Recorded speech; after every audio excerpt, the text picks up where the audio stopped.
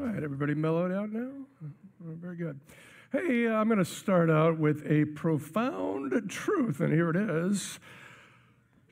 Children really take Christmas gifts very seriously. Shock. Hey, me too. This is a most wonderful time of the year. Oh, kids, just think it won't be too much longer. Think about all those presents you'll soon be unwrapping. Oh, it won't be long now. Hey, here's a question. There's a few teachers in the room today. Do they still do the whole classroom gift exchange thing in schools? You still do? They don't?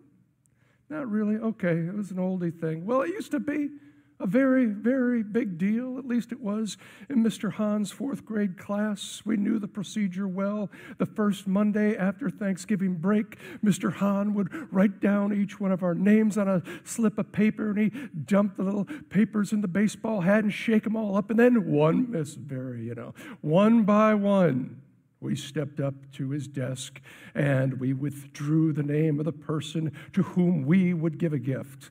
Who would it be? Better question, who would get my name? And this is top secret stuff, and so we told no one. We told no one for whom we were shopping for, but we told everyone for what we were wanting. We dropped hints left and right everywhere and every day, and I made it very clear to each and every one of my classmates exactly what I wanted, which was a Nerf football. Got it? A Nerf football, which turns 50 years old next year. A little extra trivia, invented by a field goal kicker from the Minnesota Vikings. No extra charge. Nerf footballs, though, only came in one color back then, orange. And they had a very, very interesting smell to them. Petrochemicals, I guess, But no matter, it didn't affect me.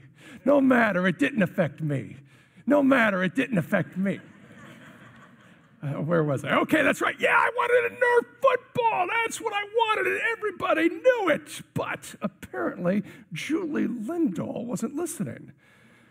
She broke my heart. For on the day of the great gift exchange, I ripped open the wrapping paper off my box, only to discover stationery. Yeah, you heard that right. Stationery.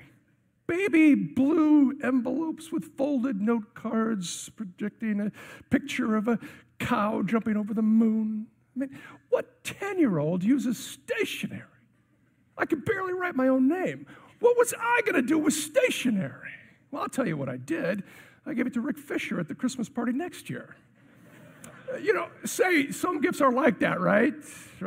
Re-gifts, obligatory, last minutes.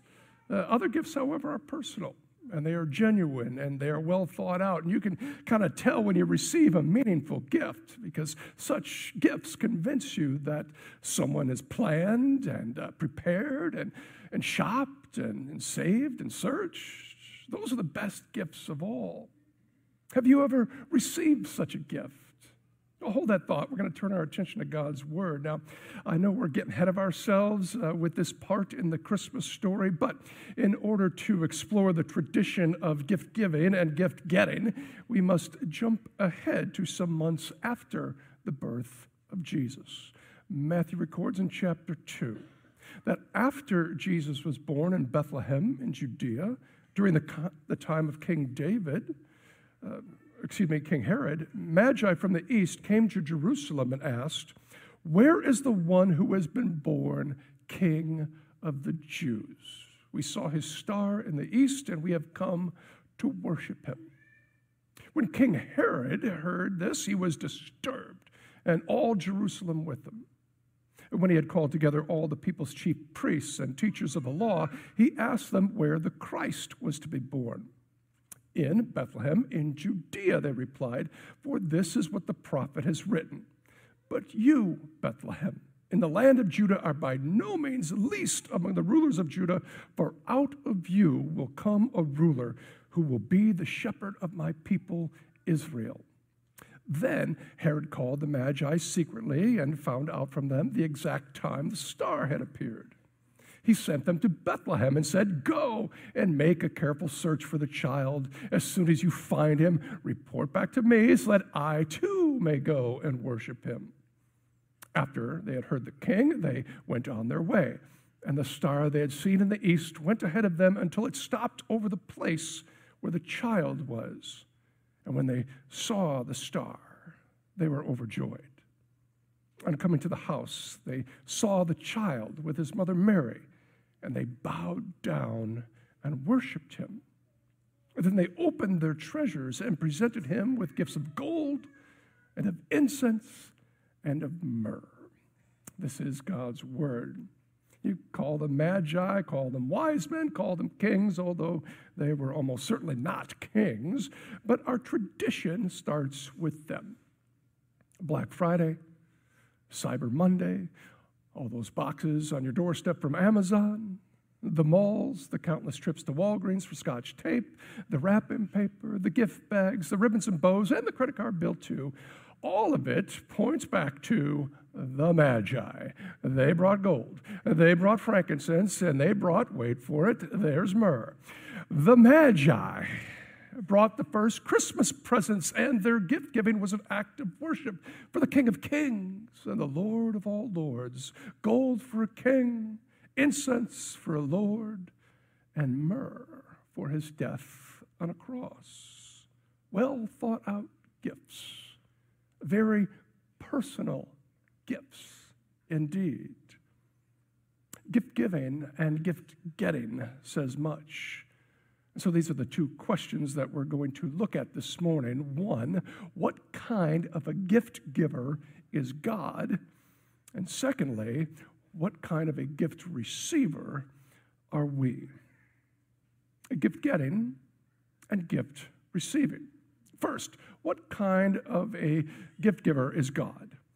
Well, you know that when you open a gift or when a gift is given, often it says much more about the giver than it does the receiver. You look at his gifts, his Christmas presents, pun intended, and would you look at that? It's a baby. And I suppose at first glance, it seems kind of, well, ordinary.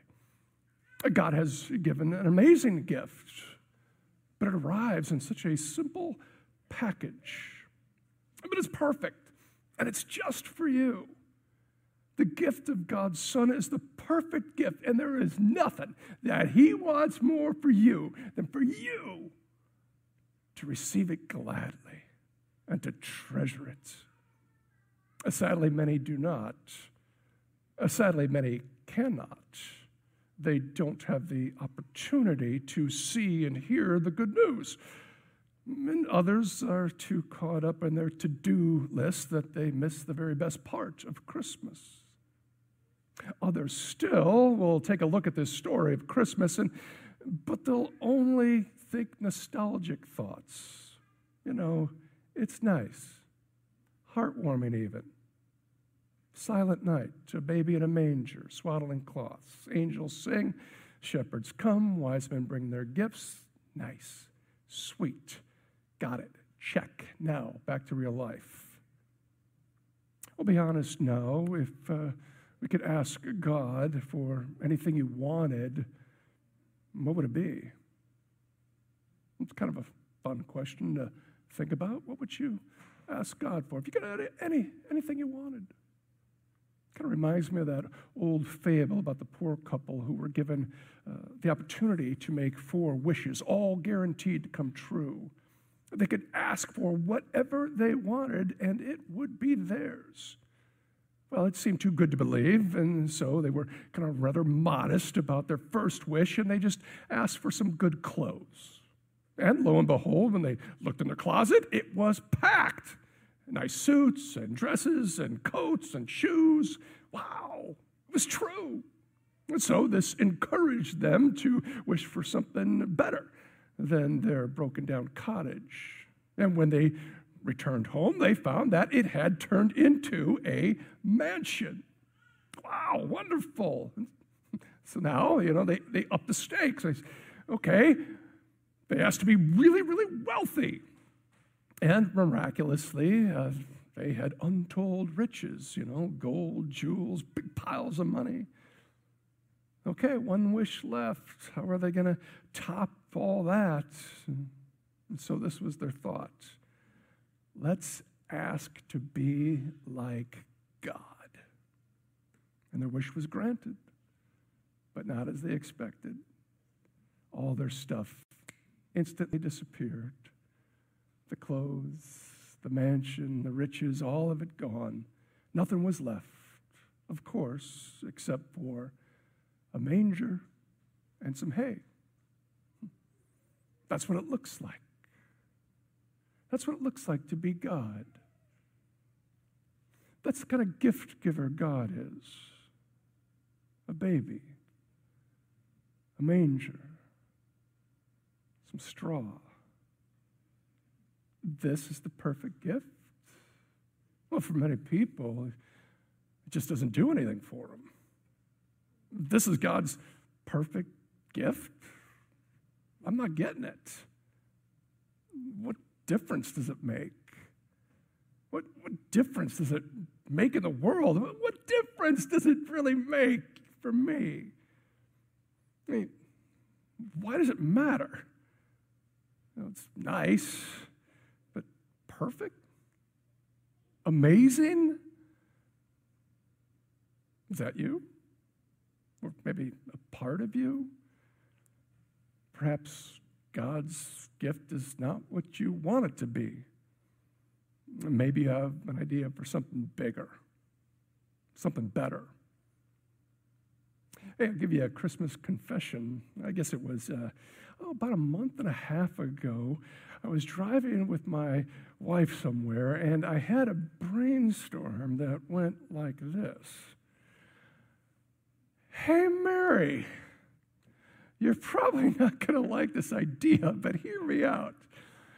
How about if we buy ourselves our own Christmas gifts this year? Even the kids. Think about this. We'll give them some money at Thanksgiving. And then they'll have 2 weeks to shop for themselves. And they'll bring all the gifts back to us. And then I'll wrap them all up. And then on Christmas Day, we can kind of all act surprised. Come on, it makes sense. A lot less stress, quicker, easier. They'll get what they want. Everything will fit. Fewer returns, so much more practical. So what do you think? Do I have to tell you what you thought? Okay. I get it. My big idea kind of misses the whole point of giving, doesn't it? Giving is not so much about the object as it is about the relationship between the giver and the receiver. Isn't that what gives a gift its true value? Now, don't get me wrong, the right gift is part of the beauty, but even more important, really, is the relationship between the giver and the receiver. So many times when it comes to spiritual things, we want to go shopping for ourselves, as if we know more than God for what we need. Oh, God, if I only had this, or that, or this better job, or spouse, child, bigger salary, whatever it is. And yet God knows us, and He gives us what we truly need. A problem comes in the receiving, that we don't recognize the gift. We don't see that His gift is far more wondrous than we can think. And His gift is far more threatening than we understand. We really don't see ourselves as that needy. You see, gift getting says something about the receiver as well. Tim Keller writes, Christmas is about receiving presents, but consider how challenging it is to receive certain kinds of gifts. Some gifts, by their very nature, make you swallow your pride. Imagine opening a present on Christmas morning from a friend, and it's a dieting book.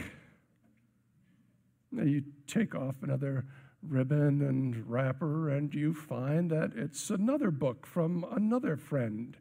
Title, Overcoming Selfishness. Well, if you say to them, well, thank you so much. In a sense, you are admitting, for indeed I am fat and obnoxious.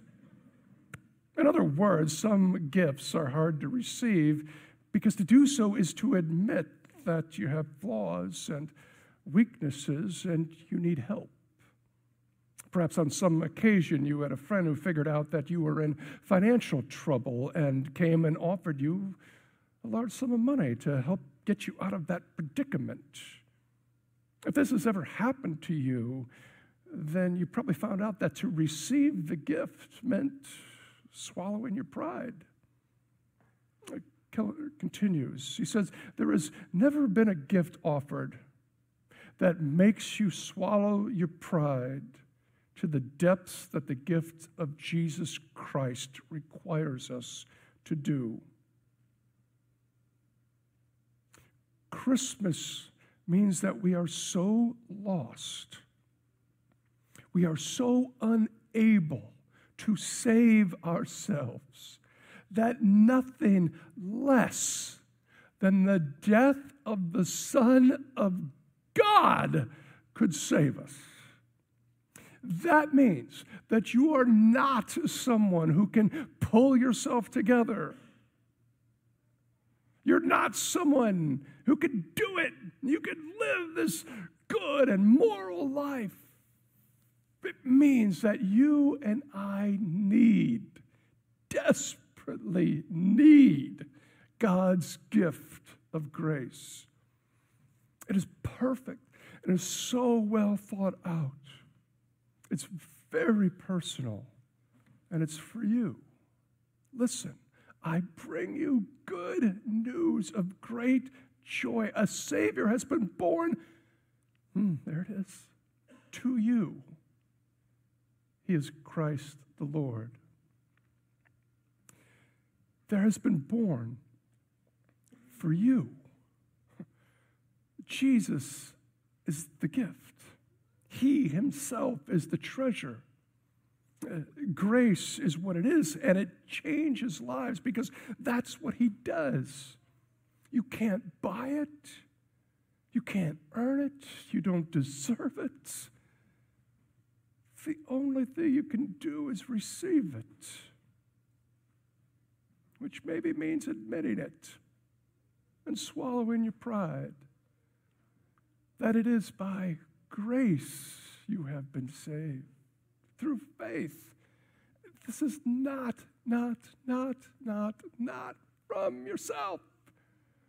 You can't shop for yourself when it comes to salvation. You can't do it. It only comes as a gift. A gift, a gift, a gift, a gift. Not by works. So that no one can boast, no one can brag it up. We're all in the same boat. It is a wonderful gift. Joy to the world, joy to you. It's not too early, it never is, to sing of your Christmas gift and treasure it in your heart. Each day, you can receive it anew. Wow! Or you leave it unopened. That's up to you. Because, see, here's the thing. God will not force his gift on you. He's not going to make you open it. He's not going to make you treasure it. He's not going to make you love him. He's not going to make you worship him. He's not going to make you follow him. That's not how relationships work. That's not what love is. Love receives and love gives. It's a gift. Speaking of which, what are you planning on giving Jesus this Christmas? A little gold, maybe? Frankincense or something? Myrrh? Don't bother. It's not necessary. It's really not the kind of gift God is looking for. A long time ago, Actually, around 400 AD, way back, there lived a man named Jerome, who is considered one of the greatest scholars of the Western Church. What he did was he translated the Greek and Hebrew manuscripts of the Bible into Latin. And while living in Bethlehem, he is said to have had this dream in which Jesus visited him. Now, in this dream, Jerome collected all of his money and he offered it to the Lord as a gift. And the Lord said, "I don't want your money." And so Jerome rounded up all of his stuff, his possessions, and he tried to give them to Jesus. Again, the Lord said, "I don't want your possessions." And so a third time, in this dream, he went to the Lord, but this time he asked. He said, "What can I give you? Is there anything you want?" Jesus, of course, simply replied, "Give me your sin. That's what I came for. That's what I want. I came to take away your sin." That is the true meaning of Christmas. God made him who had no sin to be sin for us, so that in him we might become the righteousness of God. It's the great Christmas gift exchange. We give him our sin. He gives us God's righteousness. He gives us nothing but grace. That's why he came, to save you. He didn't come to make you nice. He should be nice, but that's not why he came.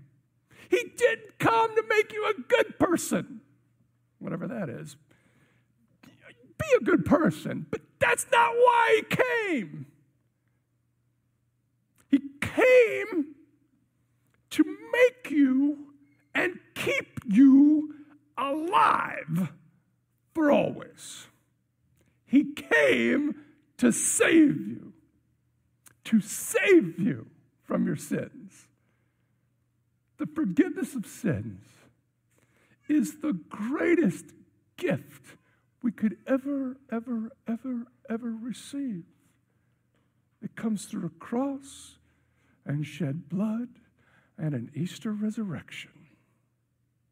He himself is the gift. He himself is the treasure. The gift is the giver himself. God is your gift. Forgiveness of sins. Life eternal, it's all yours, which means peace of heart. It means hope. It means future.